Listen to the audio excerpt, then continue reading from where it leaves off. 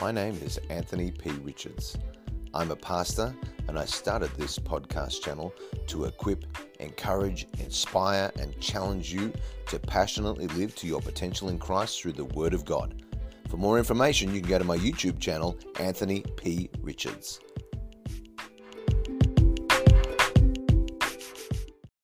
Welcome to another day as we continue our journey in the Word of God through the book of Matthew. And today we are looking at Matthew chapter 18. And I want to read to you just an interesting introduction to Matthew 18 because it's a very unique chapter. And this is an introduction written by David Guzik. Among the separatist community at Qumran, those who kept the Dead Sea Scrolls, which is where they were later discovered in the 20th century, there was a manual of discipline. Some people think that Matthew 18 is an early church version of a manual of the disciple.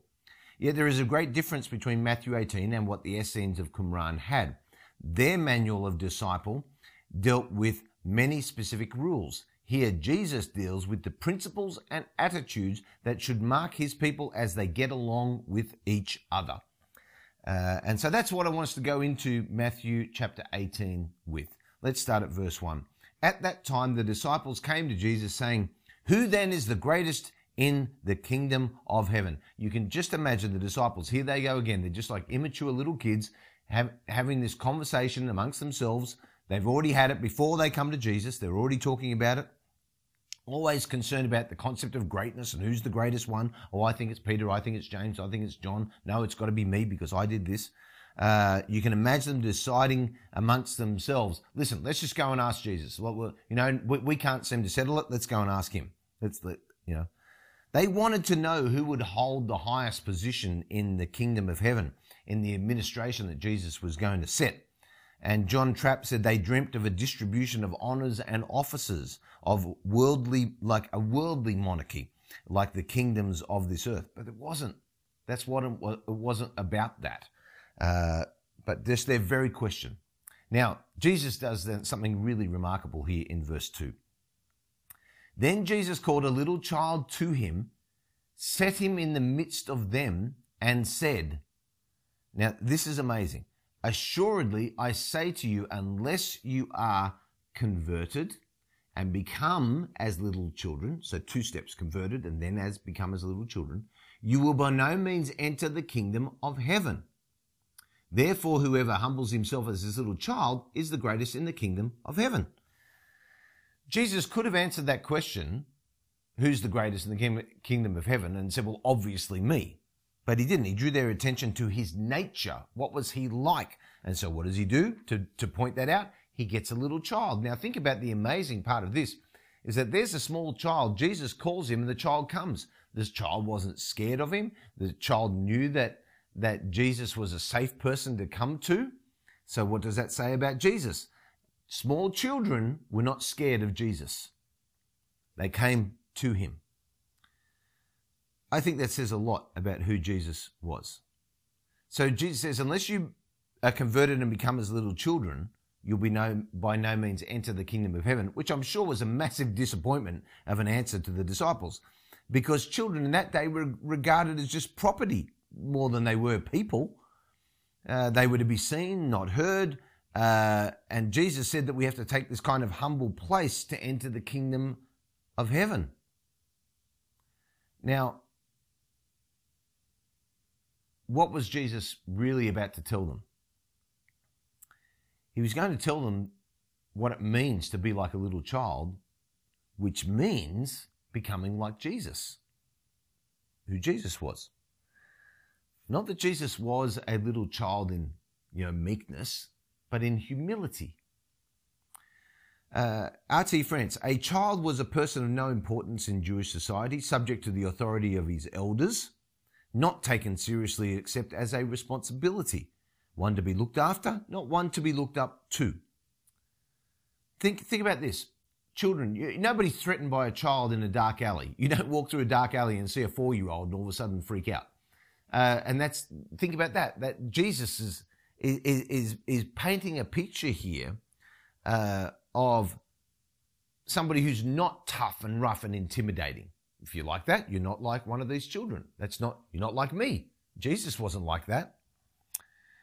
And Jesus here is holding up a child. He's put this child in the midst of them. And D.A. Carson says, the child was held up as an ideal, not of innocence, purity, or faith, but of humility and of no concern for social status.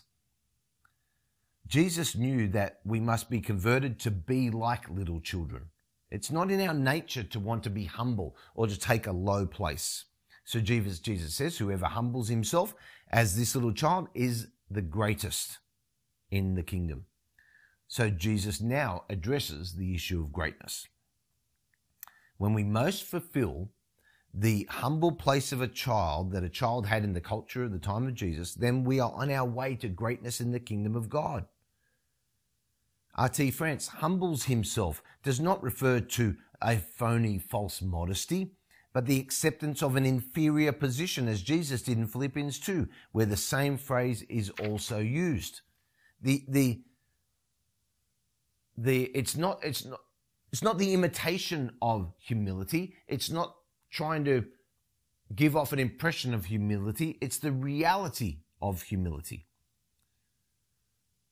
One man, of course, was the greatest and will be the greatest in the kingdom. That is Jesus Christ.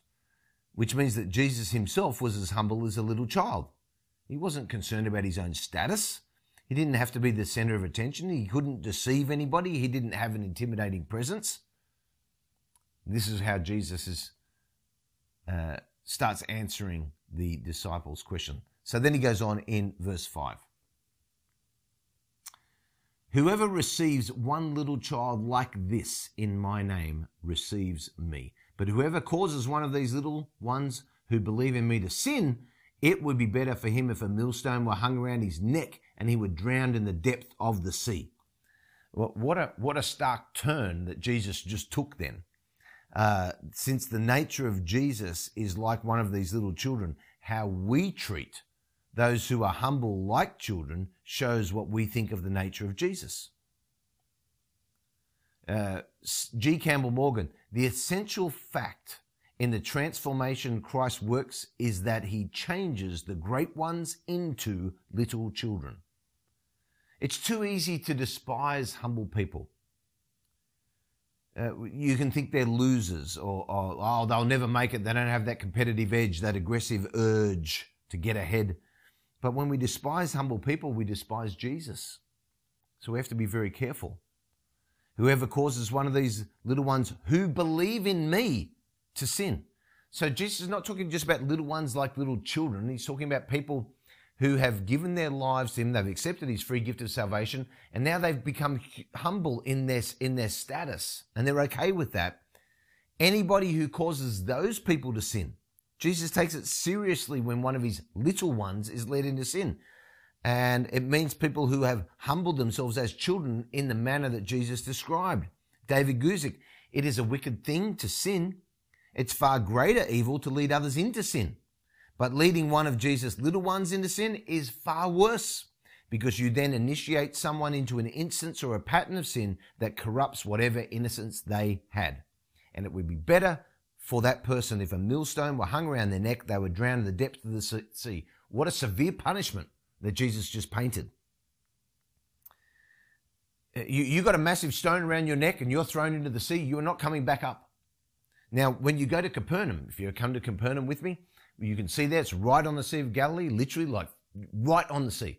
And there's a millstone there that you can see. And you can imagine Jesus teaching this story. And he says, look over there, see, it'd be better if a millstone.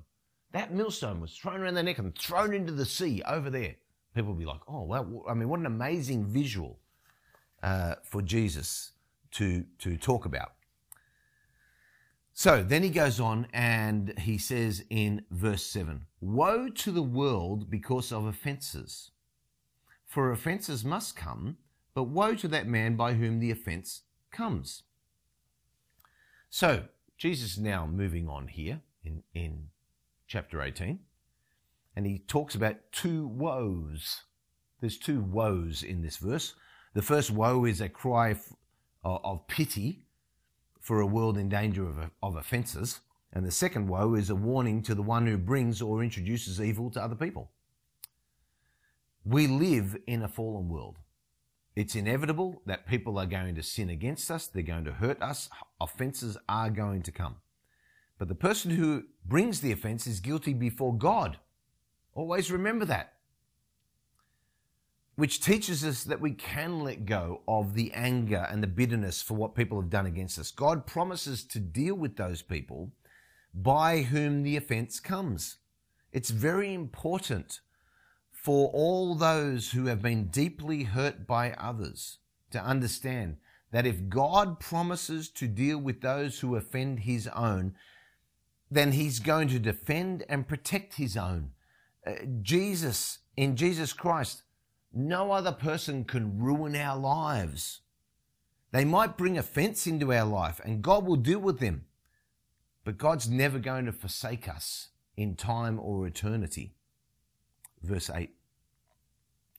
If your hand or foot causes you to sin, cut it off and cast it from you. It is better for you to enter into life lame or maimed rather than having 2 hands or 2 feet to be cast into the everlasting fire. And if your eye causes you to sin, pluck it out, cast it from you. It is better for you to enter into life with 1 eye rather than having 2 eyes to be cast into hell fire. Here Jesus talks about hell. Hell is real. Anybody tells you hell's not real, they're ignoring the words of Jesus.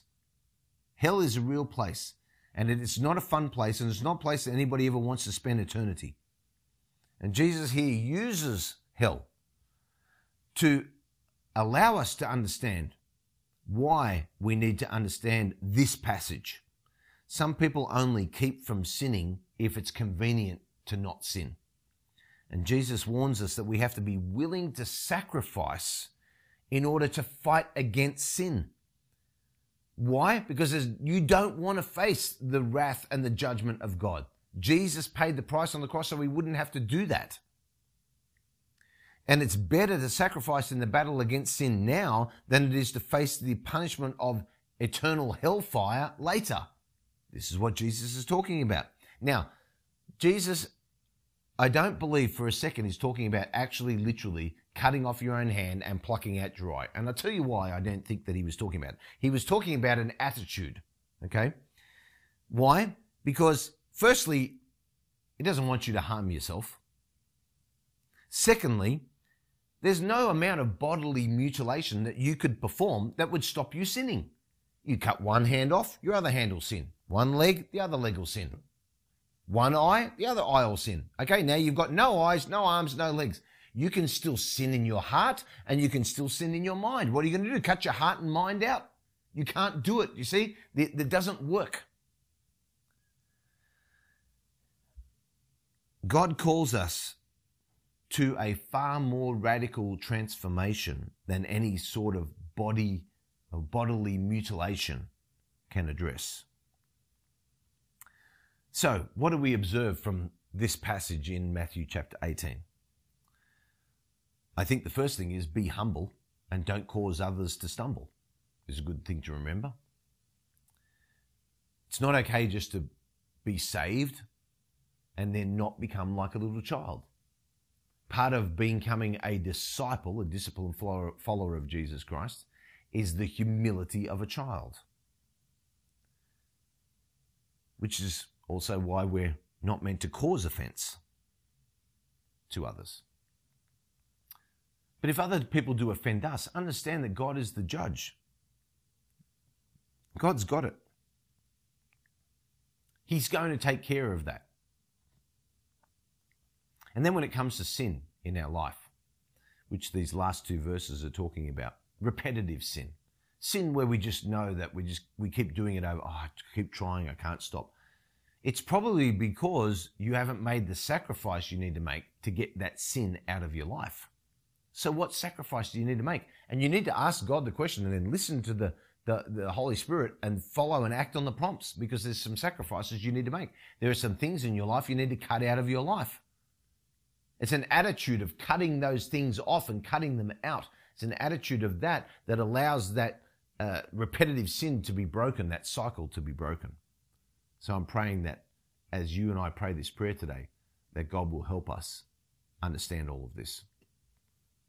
Heavenly Father, I thank you that you have given us a position where we can come to you as little children. And we can become like little children in humility. And I pray that, Father, as we are humbled in our attitudes as little children, that we would understand that there is no room for repetitive sin in our life. And God, I pray that you would just convict us of whatever things we need to cut out. What do we need to cut out in order to not allow this sin to continue in our lives? Lord, let us not be condemned. I pray there be nobody condemned today, but just convicted of what it is that they need to change with an understanding, God, that you can give them the power to do it. In Jesus' name I pray. Amen. Thank you so much for listening. For more content, please don't forget to check out my YouTube channel, Anthony P. Richards. Have a great day.